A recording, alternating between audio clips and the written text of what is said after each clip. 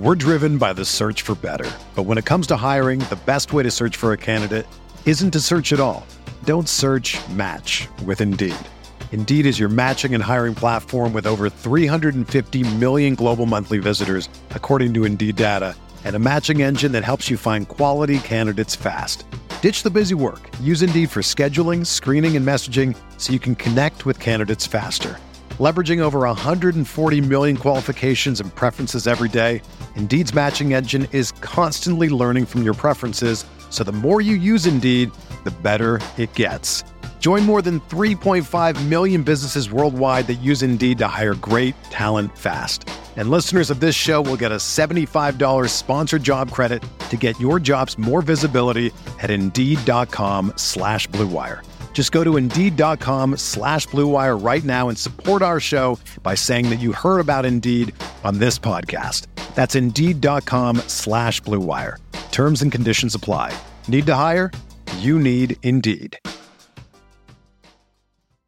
This podcast episode is brought to you by Coors Light. These days, everything is go, go, go. It's nonstop hustle all the time. Work, friends, family, expect you to be on 24/7. Well, sometimes you just need to reach for a Coors Light because it's made to chill. Coors Light is cold lagered, cold filtered, and cold packaged. It's as crisp and refreshing as the Colorado Rockies. It is literally made to chill. Coors Light is the one I choose when I need to unwind. So when you want to hit reset, reach for the beer that's made to chill. Get Coors Light in the new look delivered straight to your door with Drizzly or Instacart. Celebrate responsibly. Coors Brewing Company, Golden, Colorado. Abner Mares is a world champion boxer, Olympian, sports commentator, and most importantly, dad to two little girls. Beloved by abuelas and hardcore fans alike, Abner is a pro at entertaining the world both in and out of the ring. On Blue Wire's new podcast, On the Hook with Abner Mares, we'll hear from Abner, his family, fellow athletes, and other people who made him the boxer and the man he is. They chat about topics like Abner's journey from a kid on the streets to boxing champ, sports, music, culture, and family life. Listen to On the Hook with Abner Mares wherever you get your podcasts. Episodes in English out on Tuesdays and episodes in Spanish out on Wednesdays. What's up, everybody? Welcome back to the Backliners podcast. Agro and Barracuda as per usual, but this time joined by the one, the only, Paul Hazer. Hey, is Hazer your last name as well? No, just Hay. Just Hay. Paul Hazer Hay joining us here on the podcast. Hazer, I will say that you are one of the more requested guests on the Backliners podcast. Can you believe that? I don't know. No, that's crazy. A retired SPL coach. Everyone's just begging to have you on, and that sounded really toxic, and I didn't mean it to sound super toxic, but that's the way it came out. So there's nothing I can do about it now. Don't worry about it. I think that's the thing. That's the thing with coaches. It's toxic whether you want it to be or not. That's what it is. That's right. And the fact that you were a coach is going to play into our topic that we have a little bit later on. But we can save that for a little bit because I want to talk about SPL this week because I missed SPL, guys. I didn't watch any SPL last weekend. I was a little bit busy getting married, so I had to do my thing. So selfish. I know. I'm sorry. Thank you. Chat's asking to see the ring. Here it is. There's the ring. You saw it now. Ooh. But Sorry. SPL last week, can you guys give me a quick rundown? I watched the recap video that we put on the Smite Pro YouTube that everyone should be checking out, by the way, that Dave and Finch do. But Barra, what happened in your games last? Give me the elevator pitch. You didn't play at all? No, who'd we play? I don't know. I'm asking you, man. You guys played Ghost on Sunday and Obey on Friday. Oh, I heard you wiped the floor with Obey Alliance. Is that true? Yeah, okay. So our first game was pretty good against Obey. And then our game 2, which is that game was a juicer. So basically we got our picture perfect draft into everything that they drafted, which was like Thoth Rama backline. And dude, I saw the Turnabog pick and I was like, who are they going to snipe if we don't have a backline? So we were like set mid and I was Turnabog. And then I remember one fight. Oh yeah, they had Suki too. Sino went on me, and I just ulted across the team fight. He chased me down. I went into the wall, and I'm like, what are you going to do, Sino? Like, That's awesome. You can't touch me. And then our ghost set, is it bad that I don't remember it? Because I feel like my memory intentionally deleted that set. You wiped it off the hard drive. Yeah. The Obey games were fun. Okay. It just clicked. This is the longest elevator ride of my entire life, for the record. Because I asked the elevator. Did you say elevator pitch? Yeah, I said elevator pitch. Where are we going? Yeah. We're going to the top of the Empire State Building. Khalifa or something. Yeah, seriously. I think we're on floor 73 now. Okay, go ahead, Barra. Sorry to interrupt. Okay. All right. So game 2, we had a big lead, and we have a terrible siege on their duo Phoenix, and we basically lost the game off of that. TLDW for you. We had a terrible siege. Well, we should have gotten the free Phoenix on. We messed up the siege really bad. Literally all of us individually played the Phoenix siege bad. Everyone had at least one mistake, one crucial mistake that they made on that Phoenix siege, including myself. And you didn't die, right? I didn't die, but we didn't get the Phoenix. Sounds like you played it perfectly. Died. Sounds like Jake misplayed. Okay. It's so annoying, like, getting that Phoenix, and then it gets to 500 HP, and you're like, okay, now they're going to engage. And then Sam blinked on me, and I dashed out instead of dashing in. If I dash in, I get the Phoenix, and then, I don't know, but we should have played the siege way more aggressive. We played it way too passive, and I watched it back from PCAT's point of view, and he's literally just sitting behind the Phoenix's Rama, untouched. And I'm like, okay, every time I feel like we're sieging even numbers like 4v4, I'm getting pressured. And then I watched it back up from PCAT's perspective and watched it back as a team, and I'm just like, why is he untouched? Like, he should not be able to sit here behind the Phoenix and just shoot autos. Yeah, like, that's just not...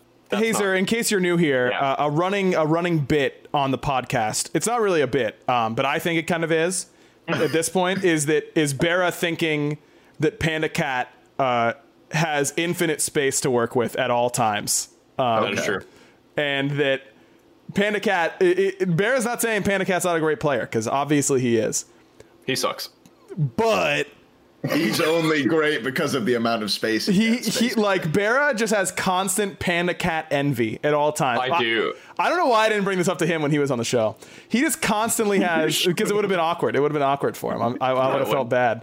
It's like me being like, hey, like, my boy really likes your girlfriend, and it's like, what do you say to that? You know what I mean? Like, that's what Barra's saying to Panda's frontline. Like, man, I really wish that were me. With your frontline. God, I wish that were me. Yeah, exactly. Like, Barra's just watching this back. Barra's so mad watching this Phoenix siege back from Panda Cat's perspective. Like, he's not getting touched, and Barra's just fuming. How is their backline? It doesn't make sense, man. Like, someone touched Panda. There's the Thorns Osiris. Why is he not on top of him? Get in there. What are you guys doing? So yeah, we lost the game there. Game Unlucky. 1. I choose to forget. I think we got stomped or something. Oh, they ran like a super. They ran Fenrir support and we got stomped. Yep. Oh, yeah. That was it. Yeah. That was it. That's a Mike classic, I suppose. The Fenrir support into running it down. True combo. It was a Wheelish as well. Sam on the they Wheelish. talked to the Wheelix, and we didn't counter pick it at all. And then they go Fenrir, and I'm like full pressure, and then we lose the game. Yeah. How do you counter pick the Fenrir? They already took the Wheelix. You first picked Serb, right? You first picked Serb to take it away from Mike and to give it to Harry, and they just snap picked the Wheelish, if I remember right. That was we did do that. Yeah, that was really bad. Yeah, we hate that. Not doing that again. Another running bit on the podcast now that I've decided is Barra's T. Barra going over picks and bans going, yeah, we shouldn't have done that. I think is that not a running bit from like 4 seasons? Yeah, we shouldn't have done that. Yep. Barra, do you just like... I feel like when you do nail the draft, you must feel like the game is so easy. You're like, why don't we do this all the time? Game 2 Obey. Like, they literally didn't stand a chance. Yeah. Like, you guys should do that more often, huh? That's what I'm saying, dude. What, like, Maybe why give it are a we shot. first thinking Serb?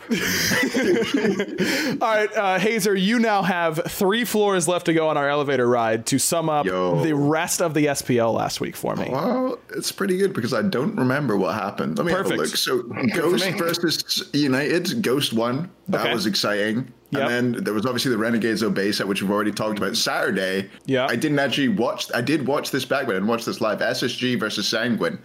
SSG won 2-0. Big Banger. news for them that they won. Yep. And then on Sunday, again, another game we've already talked about. So I need to cover that. Ghost versus Renegades is already done. Easy. Love to see it. Oh yeah, because there was 2 sets gone. Yeah, there was no PK sets. That did make me feel good because I always feel bad taking time off because like on days like today where it's 2-3 hour long sets, like your brain as a caster it can't exist anymore. There's just not enough up there for any of us. I think I speak for all of us when I say we're working with so little to start with. And then you stretch that out over a long period of time. It's just GG for us as far as I'm concerned. Moving on to SPL this week. I think the big takeaway that I had, I don't want to go over every single set, but I think the best thing that we can do is kind of talk about it from a more zoomed out perspective. And in that, teams are having a lot of trouble ending games these days. Yeah. I don't know what has happened. I don't know if it's the mid picks, because usually when teams are having trouble sieging, it's because gods like Thoth and Opwash and Merlin and Zeus, like these really good defense mages, are in the meta. And Thoth is in meta, Merlin kind of is. But I don't really think it's like we're not seeing Kukulkan, we're not seeing things like that. In fact, I would argue that more mid mages right now are good on the offense. Like Ra is a fantastic offensive siege character because he sustains you on failed attempts. Why do you guys think it's taking so long? Or why do you think all of a sudden, because it's not just one team, it's like every single team is having to claw to end the game all of a sudden. Hazer, have you noticed like a trend on that or anything? Sure. Yeah, I've seen a few things. I think a lot of it is just sloppiness from the team looking to end. You see things like a Geoside Phoenix goes down. You should never, ever not be winning the game from there, to be frank, from like a outside looking in point of view, from a coach's point of view or whatever. Yeah. You have the Geoside Phoenix take, and a lot of times you see SPL teams end up taking a 5v5 at Fire, which you should never do. And I think they make silly mistakes like that a lot of the time. And the other thing I think is that the defending teams have gotten a lot better as well at making things scrappy. It's quite, Renegades are actually very good at it. Barra's team are very, very good at it. They just kind of go and they will make a play from nowhere, sort of, and just make you kind of fight them and make you kind of put you under pressure and make you more prone to mistakes, which I think defending teams have been a lot better at. So I think that's maybe a reason we've seen it. We see a lot of sort of 1-for-1s, 2-for-2s, which prevent fires happening, prevent sieges happening, and delay things, and it just stretches the game out and lets you get your AMs online. Yeah, I think that's a good point. And teams really understanding much better these days that 1-for-1 as a defending team is super good for you, especially if you can like suicide your solo laner for their hunter. You like win off of that. Yeah. Anytime you can take out their hunter, it's just a hard win for you. Even though sports had a break, your business did not. You have to keep moving, and that makes hiring more important than ever. Indeed is here to help. Indeed.com is the #1 job site in the world because Indeed gets you the best people fast. Unlike any other site, Indeed gives you full control and payment flexibility over your hiring. You only pay for what you need, and you can pause your account at any time, and there are no long-term contracts. With 73% of online job seekers visiting Indeed each month, Indeed is going to get you the important hire you need, just like they have for over 3 million businesses. And right now, Indeed is offering our listeners a free $75 credit to boost your job post, which means more quality candidates will see it very fast. Try Indeed out with a free $75 credit at Indeed.com/BlueWire. This is their best offer available anywhere. Go right now and use Indeed.com/BlueWire. Terms and conditions apply. Offer valid through December 31st. And guys and gals, the wait is finally over. Football is back. You might not be at a game this year, but you can still be in the action at BetOnline. BetOnline is going the extra mile to make sure you get on every possible chance to win this season. From game spreads and totals to team, player, and coaching props, BetOnline gives you more options to wager than anywhere else. You can get on their season opening bonuses today and start wagering off on wins, division, and championship futures all day, every day. Head to BetOnline today and take advantage of all the great sign-up bonuses. Don't forget to use promo code BlueWire at betonline.ag. That's Blue Wire, all one word. BetOnline, your online sportsbook experts. Barra, what about you? I mean, I'm sure you guys have talked about, because like every team is having trouble sieging right now. What have you guys kind of identified? It's so fresh, by the way. Yeah, sorry. Hypothetically, if you were a team if you were to be having these, your friend is having these types of issues. What are you telling your friend? I think Hazer like nailed it. Honestly, I think defending teams, you kind of have like a primary target that you can go after, and a lot of times it's the hunter. And even if you poke out the hunter or force both his relics, and you still have 1 or 2 blinks up, you can't step back up safely, which happened today in the Sanguine set we just watched. Netroid stepped back up, Geno plucked him into Duo Phoenix, and teams are just so good at abusing relics, and teams need to make a lot of space for hunters to hit the Phoenix, because it's really hard as a hunter to step up and hit the Phoenix safely, because you're always playing that fine line as a hunter of how much do I want to bait the engage, how much do I actually want to get engaged on, how low do we want to get the Phoenix before we back out, before we stay in, do we want a full commit? And it's really hard. Like, it's another basically Fire Giant play of where are we dancing the line? Like, how low are we getting fire before we're fighting? Are we blinking into full engage? Like, you're making all of those decisions, and it's very, very, very complicated when you're doing it in the game. Like, you're getting their duo tier 2, and then the time you're walking from there to the Phoenix, you have to make a whole plan of what you're doing on that siege. And I think a lot of it is what Hazer said, where defending teams are just very good at defending now, and like giving you just enough space to like, all right guys, once the Phoenix hits like 500 to like 1,000 HP, then we're going to full commit, and we're going to bait them in, because the hunter is in like a position to get gone on, and it's very hard to siege. And I do think Hazer's correct, was saying the teams that have been on the offense have been sloppy, because it's just, you're walking such a fine line now in SPL, and every team is so good, and you've been in those Phoenix defenses so much that you know exactly what to do. And for some reason, sieging on offense is harder than defending. I mean, obviously there's a Phoenix there, but like, I don't know why it got so sloppy or like so hard. I don't know. It's weird. Also, a lot of botched end calls this week in particular. I mean, I don't know. Hazer, you can kind of speak to this, I think, on a level a little bit more similar to me, where like sometimes you're looking at a game and you're like, well, obviously they can end there, and then they go to mid Phoenix instead, and you're like, what are you doing? And then other times, instead of cleaning Phoenixes, they try and end. And a good example was United today. They killed 2 or 3 people. They try to end. They don't end, and then they don't even get fire after winning a team fight 3-0. That they probably could have just backed up and won the game off of that. Whenever you were coaching, was that like a big? How often did you encounter that situation, and how do you handle that with your players afterwards?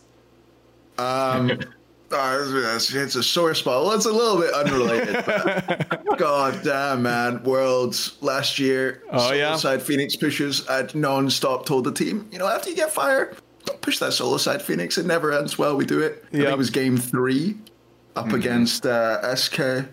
We lose, we get reverse swept, but no problem. It didn't hurt that much. It sounds like it. That's good. Yeah, no, it's just fine. I think a lot of the problems are, I think you see certain teams where I think they are too keen to end too fast. I think Ghost are maybe the most, strangely, for being such a very, very, very strong team towards the top, they're maybe the most guilty of it. They just go for these end calls all the time. They get overconfident. They make mistakes late game. I think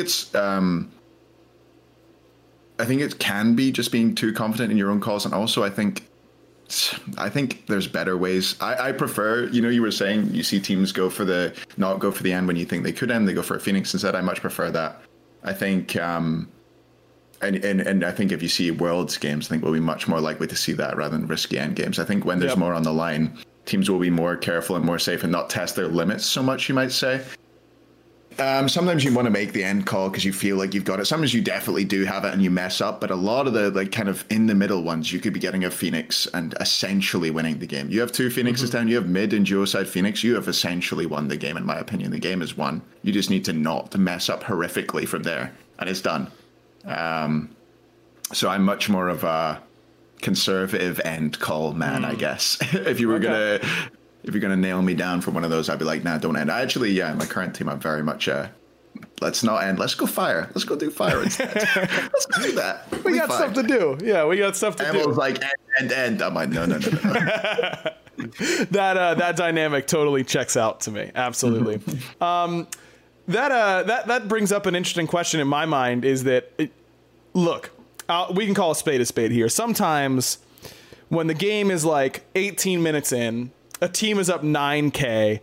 We all know the game is effectively over, right? My job is to say it's not over and that people should stay watching and buying gems, by the way. And that's tough sometimes for me. So you'll hear me use the term 99%er a lot. I love that term because I think it conveys what I want to convey, is that if they don't completely throw this should be effectively over at that point. What... Bear, have I said that about your team yet this year and had you guys lose? I think I did. That sounds right. That's what Sino said in chat. Oh, what did Sino say?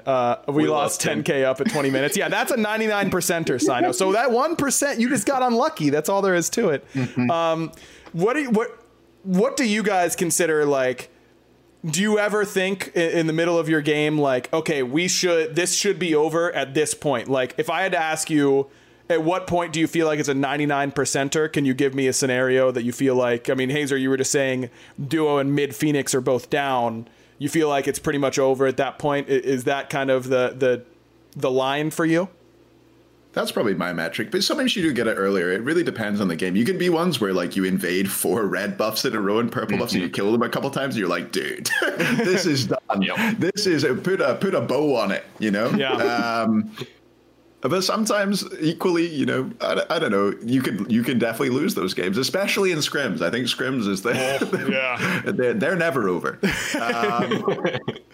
They're never over until you're in a 4th game of scrims, and then those games are kind of early. But yeah, I would say that the 2 Phoenix rule is my go-to. If you get 2 Phoenix, if you get mid and duo side Phoenix especially, even if you just get duo side Phoenix without it going disastrously wrong, I think at that point the game's off and over. If you get EFG and you kill 1 or 2 people, the game's off and over. Those are sort of my two go-tos. Yeah. What, Bear, how about for you?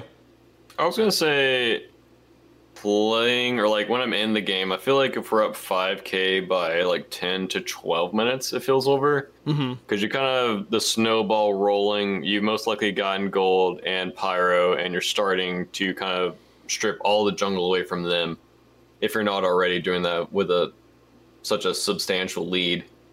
And then obviously when like all the Phoenixes are down, but I feel more confident in like early game leads than late game leads. I feel like when you're up like 10K by like 35 minutes, it's still anyone's game. Because so many fires are so hard to do. And because I feel like the same way about Fire Giant than that Phoenix is right now, or like sieging in general, where so many things can go wrong, and there's so many variables in play when you're dancing around the objectives that it's really hard to just finish the game sometimes. Or like you watch teams dance around EFG and they have a 15K lead, but their team comp isn't great at doing fire, so then the enemy team's sending in 1 by 1 by 1, and they're trading relics and trading either 1 for 2s, and even in like sometimes you get like a 3v4 and you're the 4 and you still can't do fire, and it's like, okay, it's a wash, back to fire, here we go, we're standing here, let's get out deep vision, hopefully like we get more wards than them or better vision, and we can go for another pick, and then it's like you use 3 ults on a frontliner, and then they're like, hey, they triple ulted our frontliner, we can still take the fight afterwards. So yeah, those leads late game are really hard to watch, because you just have to play the offensive so perfectly. But I feel more confidently about like pre-20 minute leads, I would say. I think that reflects in the way you guys like to pick and ban and play. I think that makes a lot of sense. Just before we jump off this topic, I got a quick one. Sorry, it was mentioned in the chat as well, but we have sort of a recurring bit over on my stream where if a team's winning in that kind of situation, you know, you do your 99%er. What I used to go to football matches, and there was a fan at the football match I used to go who, when like the team was 2-0 up, they used to go, nothing can go wrong now, and everybody hated them. And I do that for the SPL matches, and I also put on my Obey gear whenever they're winning. Oh yeah, it really is a big jinx. It's I don't know, I have a good time with it, but man, I'm starting to think I need to put that stuff away permanently. Yeah, Nothing can go wrong now is great. I love it. Obey and E United are definitely the two teams that no lead is safe for them or for their opposition. I should never say 99% against or for either of those teams, because it feels like they always find a way to either get rid of their lead or kind of roll it back onto their side, which is a good quality to have in the sense that you're never out of it. But maybe we finish those, fellas? I don't know. Okay, moving on to our main topic of the night.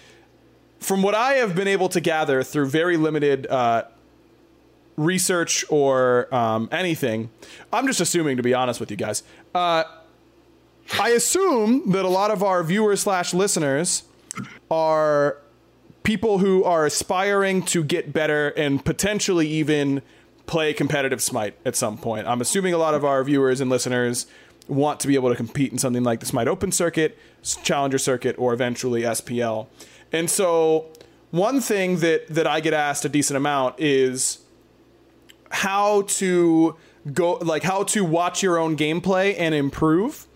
And I think it's a better question than it seems like on the surface, because going back and watching your gameplay, I think the vast majority of what people are likely to do, just based on what people in chat are saying whenever I'm playing or SPL is playing or something like that, is you lose a team fight and you go, oh, well, I missed that skill shot. And I think that is like the worst way to review your gameplay possible, because you can't, you're going to miss skill shots eventually. And that, like, obviously the goal should be to hit everything that you can, but so much more important for improving as a player are everything besides your mechanical skill, because mechanical skill will come to you as you practice. But I just kind of wanted to talk about, and I thought it was very fitting that we had Hazer on as a coach, to talk about how to improve without worrying about your mechanics, because that'll kind of come later on in second nature. So, Paul, I'm assuming that whenever you were watching your games back as a coach, you weren't often, well, maybe you were, you did have Raffer, commenting on missed abilities, but more so about like decision making, the way someone moves around the map, relic usage, that kind of stuff. I assume that's a little bit more important.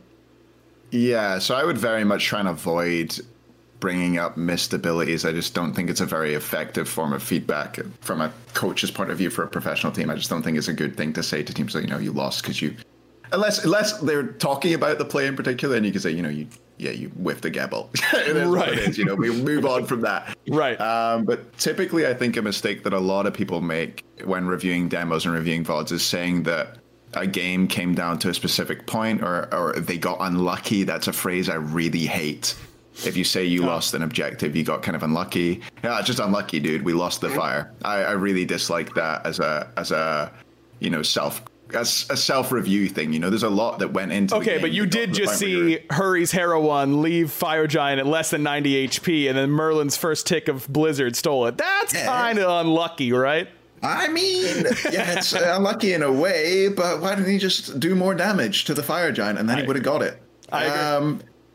No, the thing is, I think, too many, again, the Fire Giant might be a 50-50, and it is unlucky sometimes, but there's a lot that goes into the game that gets you to that point, even where you've made mistakes. Those are the mistakes that mattered, in my opinion, not the 50-50 on the FG. Right. And maybe the call on the 50-50 on the FG is a mistake. But I think a much more important way to look at this is maybe not too geared towards individuals and more geared towards teams, I'm afraid, just because I'm just better at that, I suppose. But it's looking at the all of the different things that came through a game. I think taking notes during a demo review is really important. Otherwise, you get fixated on a certain point.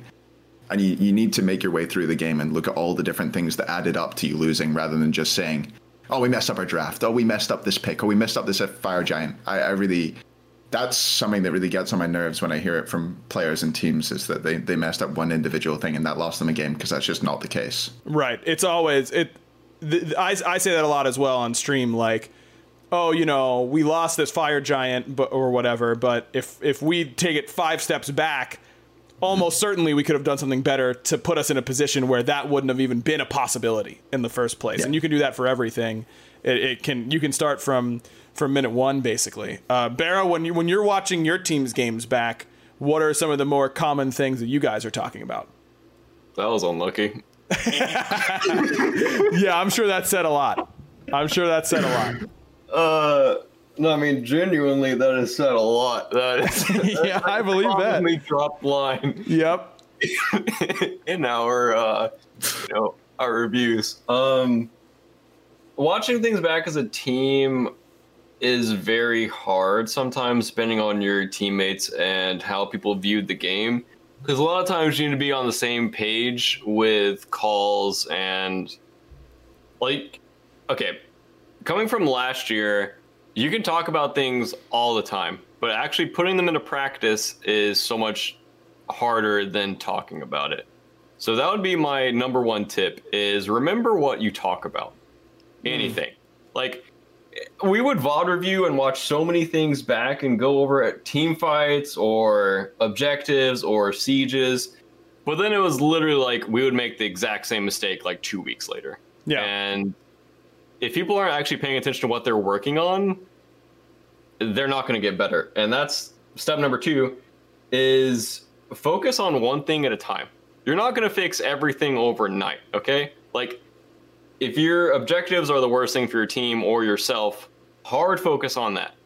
Like, get your objectives working very well and very cohesively, and then work back from there. Go to like laning phase next, or whatever map play next after that. Mm-hmm. Just kind of break down the game into different little quadrants where you can easily focus on them and put notes on each one and break it down that way.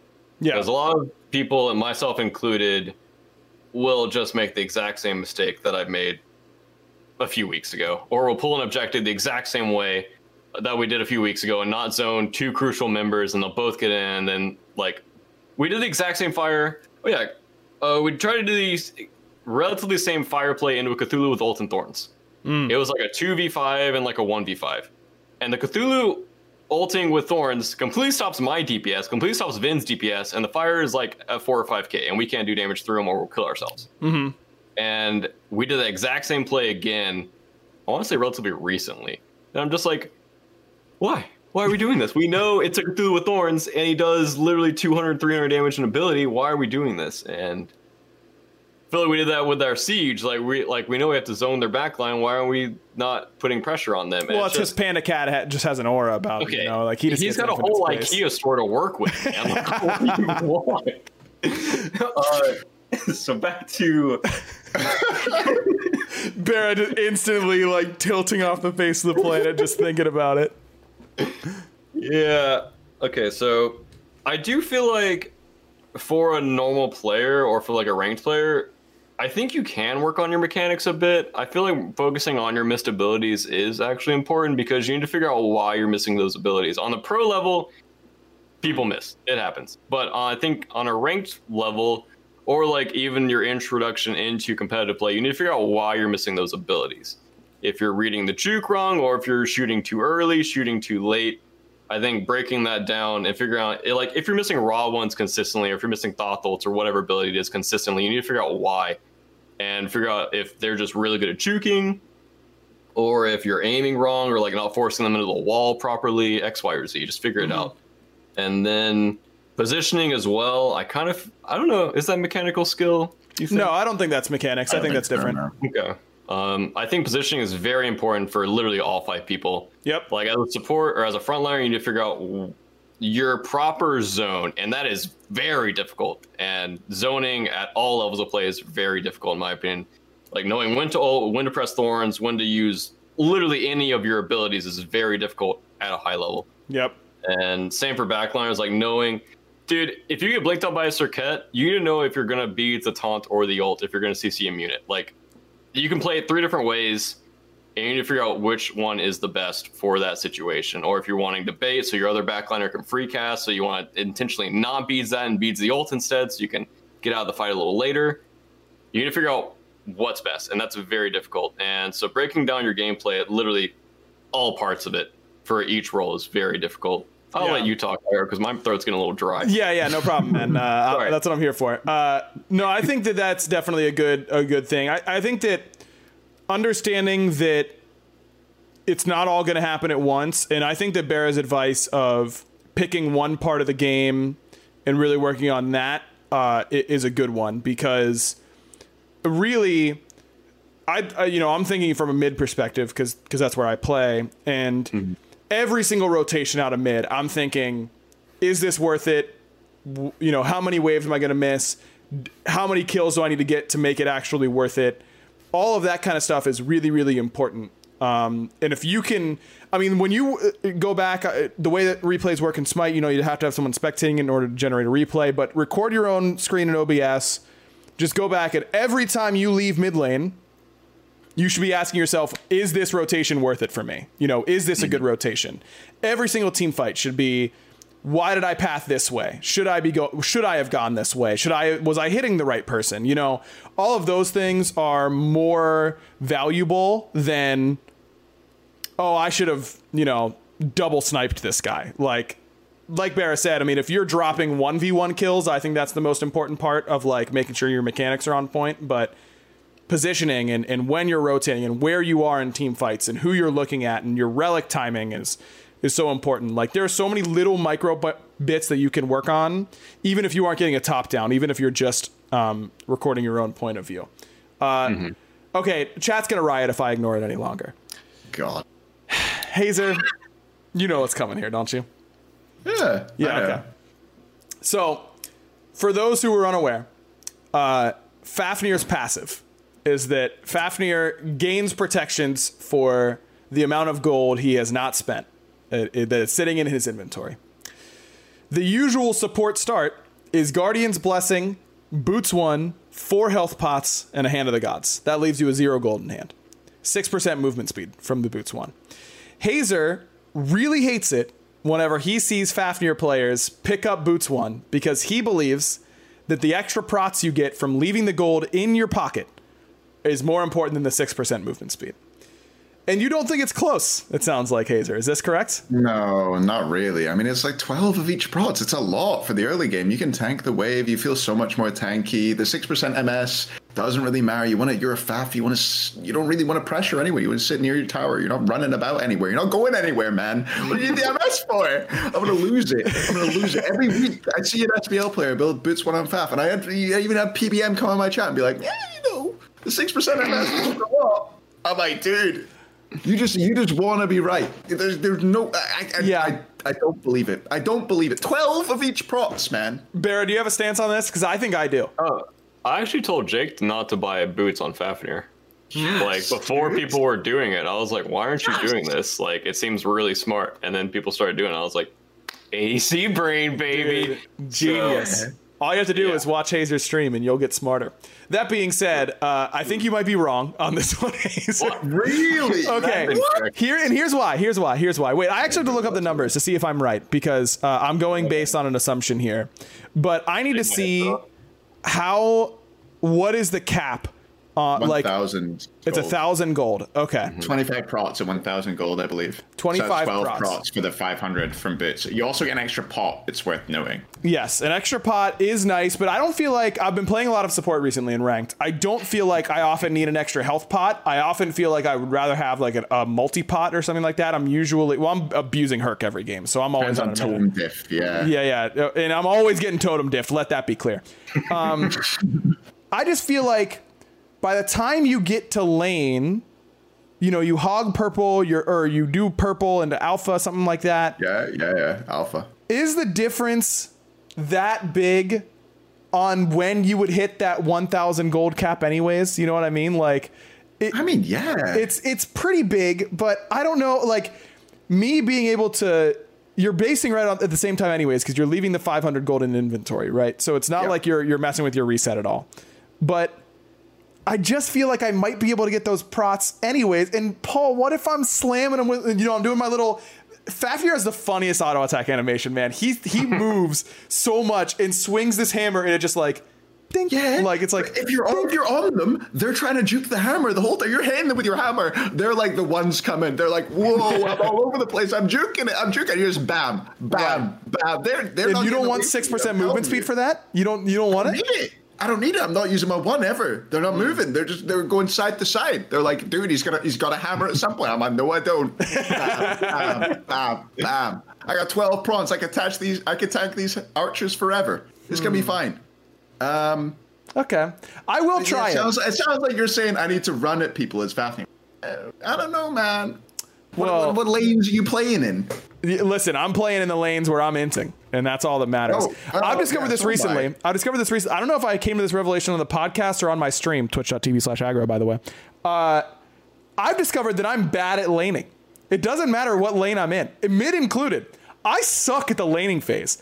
I am a nuts team fighter. Like, you get me to level 20, full build, I feel confident against really good players. But I mess up in the laning phase all the time. All the time. It's because you're building Boots 1. That's what it is. Yep. It is. I'm not building Boots 1 in mid, Paul, and I'm dying level 2 to the jungler every other game, man. Maybe you got to build Boots 1 there. I don't know. Maybe the 6% there is going to turn the corner for you in support. That's what it is. I'm telling you. Maybe. Are you watching your VODs?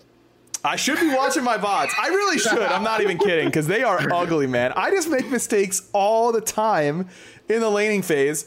I mean, you put me in a hyper joust, level 20 full item situation, I'm feeling good about my odds. But as soon as you introduce a level 1 laning phase, I just suck. I don't know what it is. What are you struggling with, I got a mental block. That's what it is. Because I've got it's mental now. Paul, I need you to coach me on this. I need you to come on and coach me through a laning phase, because I'm just making mistakes left and right, I feel like. Yeah, we can make a series of it. Could be great. That could be a good series. That is good content. I like that idea. A little collab that we're setting up right here. I like it. Okay, there's another question that I'm being forced to ask you, because, I'm not being forced yet, but I know everyone will ask me. What's it like to lose worlds 4 times? No. I know what that feels like. It can't feel good. Oh, I know that too. Yeah. Well, yeah, but you know what it feels like to win worlds too, right? Don't give us this. Don't give us this, Barra. Let me ask you this, Barra. Would you rather have it in the way you've had it, where you won worlds first and then lost every other worlds after that? Or would you rather have had the win kind of dotted in there in the middle? You know what I mean? I mean, Zap's arc was kind of good, right? Zap's arc was great. Yeah. So... But that was a lot. Can I say, I don't think Zap gets enough credit. That must have been so much pressure for him to be like a pinnacle of Smite. The one thing he's missing is a world championship. He hasn't gotten that many opportunities to go deep on worlds runs. That was only his second semifinal that he made it to that year. Eager season 3. Eager season 3 was his only other semifinal. I think if I were in his shoes, I would have felt a lot of pressure, right? That would have been a lot. Not only did he not let it affect him, he played out of his mind in the World's Finals. Like, that is the best Smite I've ever seen Zap play. And that's like tough, man, to come out and in the biggest game of your life, and you've been playing for like 7 years at that point, to save your literal best game for the most important set of your life. That's impressive. I don't think he gets enough credit for that. I think some days you're just like, I can't lose today. Like, what are the odds that lines up? You know what I mean? Like, I mean, apparently pretty good for all of PK on that weekend. I mean, you're right. Sorry, Hazer. I mean, they did lose to us twice in a row, but then we happened to lose 3 times in a row, which is more than twice. Which is unlucky, for the record. And that means you lose. that does mean that you lose. Again. Can I say a funny story? I did the player spotlight with Vote a little bit ago. You can watch on the Smite Pro YouTube. And I'll be honest with you guys. Vote did not seem invested for the vast majority of this interview. I like to think I do a pretty good job most of the time. I feel like we've got a good back and forth going. Vote was not into it that day. Until I brought up him losing in Worlds in back-to-back years, and he locked in instantly. Like, I really struck a nerve with that one. And I could tell that it just, like, I could see the pain in his eyes instantly. So I felt bad for him in that moment. I really did. I really felt for him. And I'm seeing that same pain in Hazer's eyes right now. Yep. Lost to the winners 4 years in a row. No problem.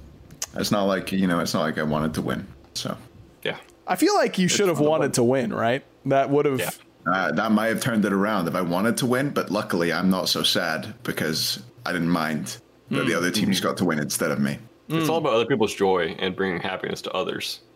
Precisely. That's a selfless man. That's what I'm in this esports gaming for. To see other people be happy. Right. not you to be happy or make money or be like famous in the scene. It's more about other people getting all of those things. No, exactly. Yeah, same. I got my piece of the pie and then I dipped. So yeah, it was good of you. It's very kind. Very, very not kind. to take too many pieces. Not like those NRG boys taking 2. No. So selfish. Greedy. So How dare selfish. The rapper's still reaching for some. Like, He's still trying. Stop. I mean, he wouldn't even let me win. I mean, Kenneth's clearly not trying anymore, right? Like, rapper's the only one trolling. Trolling. Oh, okay. What, a little banter? Is it allowed? I thought I had a Scottish guy on. I was allowed to have a little bit of banter? Clearly not. Oh, Dude. Jeez. Okay. You cannot. Kenneth is the best player to ever touch Smite. He's the best player to ever touch Smite. He's still one of the best junglers in the whole league. He's a great player. Radiance is a great team. I'm sorry. He's trying really hard. He's trying his best. And I truly do believe that. Listen, man, why do I get blown up for that? I thought you guys are going to be laughing with me. Oh, yeah, they're playing bad. Okay, moving on. Unbelievable. I thought you were just saying it because they were like struggling this year. Right, that's the joke. Yes, that's the joke, Barra, that they're struggling this. Oh, come on. Yeah, like if he was playing bad and they were winning, I'd be like, all right, you know. Okay, man, that's great. Now Hinduman's in the chat saying, "Wow, even I wouldn't have said that. Too far." Awesome. I'm the savage now, apparently. It's true. Oh God. All right. Well, if someone's got to do it, I guess I'll do it. That's all there is Marriage to it. changes a person. Dude. It sure does. Yeah. Bad boy. I'm not worried about it anymore, I guess. All right, Hazer. If you get off this episode and I haven't asked, I don't want to make this a thing though, man. I don't, because Bear and I are right. We don't have to keep bringing this up. If one gorilla went against 100 Mifflins, the gorilla would win in a fight to the death. It just would, right? Listen. Oh no. I'm a man. I've got a degree in science. Okay. I would like to make that known before I bring this up. Is it computer science? Literally computer science. It's literally like science with computers. Okay. Maybe the most scientific method of all. Okay. Because you don't need to do the maths yourself. The computer does it. But basically, I've ran it. Okay. I've ran the simulation. Okay. This is encouraging. And the gorilla won. It wasn't even close. Let's go! He's a genius! He's so smart! Slammed them into the dirt. my God. All of them. They didn't know what was coming. They ran in there, and it was like How do they hurt it? They can't hurt the gorilla. They tear his eyes out. That's what everyone says. That's what everyone says to me, Paul. Hazer, you know what they say to me? They claw his eyes out. And I go, okay, you just made him more mad. He's not dead. He's got his eyes shut the whole time. He doesn't need this. He can hear them. That's right. He can smell you. He can smell no you. vulnerable points.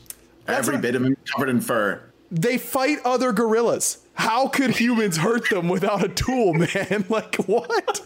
They're used to fighting things 30 times stronger than you.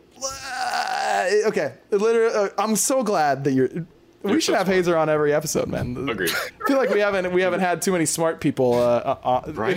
And this man has a science degree, chat.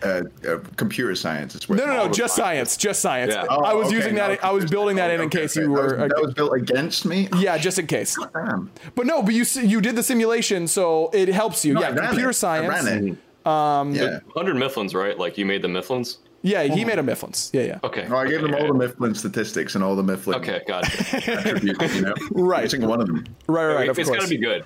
It's got to be perfect. That has got to be good. All right, as per usual, to close the podcast, we usually have a pretty random question that is not about gorillas or about Fafnir buying Boots 1. Unfortunately, I have not thought of one, but I look to my left and I see an Eaton Chipotle bowl. And this might be counting Hazer out a little bit, but or not. Do you have a Chipotle order, Hazer? Could you share what it would be? I have had a Chipotle, at least one or two. One Chipotle. Okay. No, I think I've had at least two. Okay, two Chipotles. Right, let me give you a general burrito order, right? Oh, please do. I'm going wrapped up. Okay. And this is previous to my current not eating meat / not eating cheese. Are you going vegan? That I got going on. Well, yeah, I eat vegan at home. I did it the whole last year. I eat it now. Sometimes I order food and I don't eat vegan, but sure, it is what it is. My my best friends, they eat vegan at home, and then it's Pretty Hair and his fiance. Pretty Hair then will crush a like 53-ounce steak right in front of me like it's nothing. And then his fiance Mackenzie still eats vegetarian whenever they go out. But I'm impressed. I would not get enough sustenance to survive if I were doing that. Yeah, I don't mind it really. I find it pretty easily. Yeah, that's good. But anyway, there's that. But anyway, if I'm in X burrito, I don't know if it's Chipotle. I don't want to. No, yeah. Just give me your ideal burrito. We're in there. I got a burrito, right? We got some pulled pork. It's barbecue pulled pork, right? We got some barbacoa beans, probably pinto beans if I could choose which beans we're throwing in there. Which you can. I got sour cream. Okay, you're a sour cream guy. I got cheese on there. Of course. No guac. That's like $2.50, whatever. Yeah. Like, I'm not paying and that you don't for need guac. it. You don't need it. You're joking me? I got sour cream and cheese. Right, you don't need it. It's just do I have anything else on there? Maybe like lettuce? I could go some lettuce. I could go some shreds. I wouldn't go tomatoes on a burrito. I'm a big tomato man. I would say I'm a big tomato man, actually. But either way, I'm a big man of that red fruit that disguises it as a vegetable. Oh, that's such a better question. Okay, go ahead. Yeah. I thought of a much better question. A much better question. That in there. But, do I have rice in there? Is that another question? Rice in I do put rice in my burritos most of the time. I could go rice in a burrito, but if I could just have more of the other stuff, I would. Yep. Okay. Agreed. That's fair. All right, Barra, give me your ideal Chipotle and or burrito order, and then I've got a much better question. Okay, I was going to say, do you want to just speed run this? Yeah, speed run this, because I've got a much better question. I don't care about the rice or beans. They're both delicious. I'll take either one. Okay, that can't be true. You have to choose one.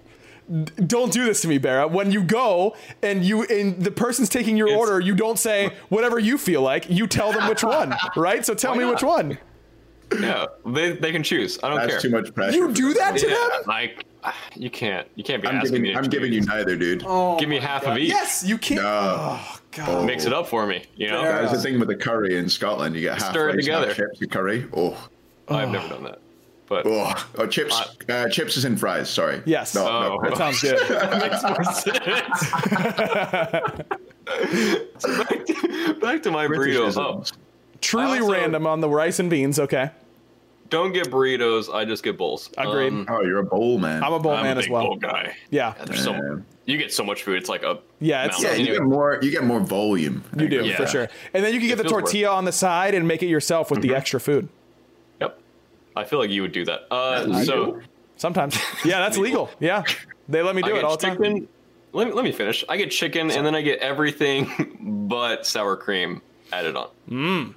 I'm also not a sour cream guy. What else? What is that? We're talking cheese, guac, lettuce, corn, queso, lettuce, pico. Salsa, dude. Yeah. Both salsas or sauces, whatever they are. Yep. And that's it. That's good. My real quickly, my Chipotle order. As you guys know, I'm not a big fan of sauces, so I'm not getting a whole lot of salsas on there. I'm going brown rice, no beans because I don't like beans because I'm still a child, but extra brown rice in order to make up for the lack of beans. Yeah, brown rice is not very childish. So thank you, and it tastes delicious. I go brown rice, chicken, cheese, and extra corn salsa. I love their corn salsa, dude. Corn is just so good. And then I put my very favorite George and Floyd's hot sauce on it. And then I mix it all together, and it's absolutely delicious. But here is the much better question that I should have asked. Hazer is known... No. Hazer is known for his absolute love of wine. So I wanted to ask you what your favorite types of wine were. Is that for both of us or just him? Yeah, everyone. Do I go first? Yeah, go for it. I really like a Rioja. Ooh. It's spelled Rioja. Very nice. Is that Spanish? Wine as a general rule. This is grapes, not individual bottles of wine, by the way. I'm not comfortable enough to say that I like specific wines. Sure. I like a Rioja, and I like a Cabernet Sauvignon a lot. And I don't know, I drink a lot of red wine, but if I were to go for a white, it would be the German white wine I drink, which I've forgotten the name of. Gewürztraminer. No, that's not the one, but it's close, maybe. German white wine. It's a Riesling. Oh, Riesling. Okay. Obviously, it's a Riesling. Now, do you know? So there are different types. I'm very into wine because my uncle started a winery when I was still working with him, and so I was very into it. Still, I love wine. there are different types of Rieslings. I'm assuming you mean a more European version, which is drier, if I remember correctly. But there's also you get a non-German Riesling. Yeah, California Rieslings are a thing for Riesling grapes grown in California, and it's very different from what I understand. But I'm not a white wine kind of guy. I'm a red wine kind of guy as well, but I do like a Riesling is quite dry. Yeah. A little bit sweet, but not too sweet, which I assume the California one is. I mostly love it because I went to I'll do it quickly, but this is a funny story. I went to like a wine tour with my friend, Master 3000. Shout out Master 3000. He's a German Smite player. I went to visit when I did my tour through Europe when I quit my job. It's all very complicated, but whatever. It wasn't like we thought it was like a vineyard tour, but it turns out it was just somebody's house where they talked to you about wine, and they didn't speak any English, so they were speaking German the whole time to Master 3000. I was there like, love the wine. And I bought like 3 bottles of their Riesling and took it home. Well, it didn't actually make it home for my trip, but I did drink it all. Well, it must have been delicious. And that's when I got into Riesling. It was great. There you have it. I like it. Nice. Barra, I didn't know what she was saying. If I had to guess that you are looking up wines on your other monitor right now. Which one do I like? No? Oh, okay. You're just completely tuned out. What do you got? I bought 2 wines from Costco the other day, and I was hoping they had like a history on their website that I could just look at like my recent orders. But it's not on there. So I don't know what I had, but I had some delicious red wine the other day, and me and Destiny destroyed the bottle. Was it sweet or dry? The flavor profiles? Give me... What did... So like when you swirled it about and nosed it in your glass, what'd you smell? What kind of scents did you get? Bread. Bread? Oh. No, bread. Way too much credit there, Hazer. Way too much. I thought you were saying it was one of the bread. Again, another running bit is that I am really in depth about my food opinions and like really love that kind of stuff, and Barra is not. I asked what his to build his ideal sandwich, and he didn't know what type of bread he was getting, Hazer. He didn't have an answer for what type of bread. That's sad. Have you got one now? I mean, I like wheat bread. But like, I think you said Publix wheat bread. Okay, what's wrong with Publix wheat bread? Nothing, man. It's good. It's fine. All right, bro. It's fine. At least I'm not getting mine from like a local bakery down the street where I knew their aunt for 5 years, and then she started in her basement, and now that's where I get all my breads from. They have to be aged 72 hours before I can eat it. You don't want a 72-hour little bread. What is going on?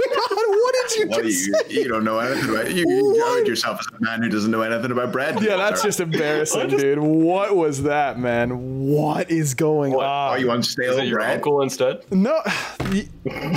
You know what? We had to start the podcast late. SPL ran long. I'm gonna say Barra's just got sleepy brain, and that's all there is to it because I can't handle that.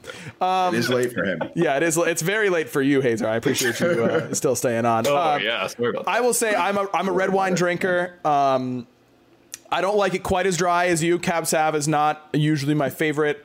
I'm a sucker for Malbec and Merlot because those are just easy. But my number one grape that I love very much is Sangiovese. I don't know if you've ever had that before, but it's this really it's Sangiovese.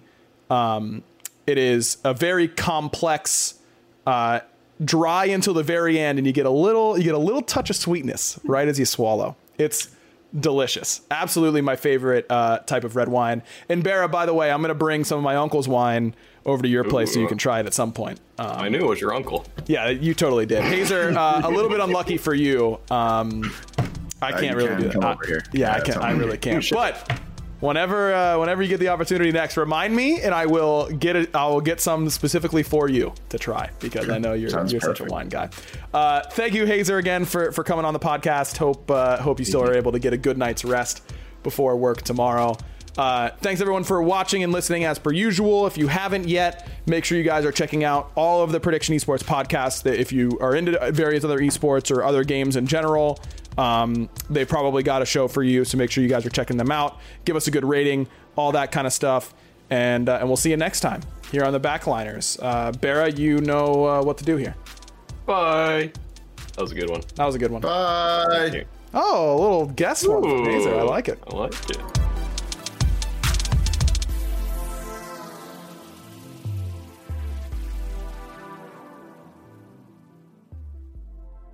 Sugar Ray Leonard, Roberto Duran, Marvelous Marvin Hagler, and Thomas Hearns. Legends, whose four-way rivalry defined one of the greatest eras in boxing history. Relive their decade of dominance in a new Showtime sports documentary, The Kings, a 4-part series now streaming on Showtime. Everyone is talking about magnesium. It's all you hear about. But why? What do we know about magnesium? Well, magnesium is the #1 mineral that 75% of Americans are deficient in. If you are a woman over 35, magnesium will help you rediscover balance, energy, and vitality. Magnesium supports more than 300 enzymatic reactions in your body, including those involved in hormonal balance. From functional medicine doctors to mental well-being and female hormone experts, we all know that magnesium is the one mineral to improve all aspects of well-being and health. But which one?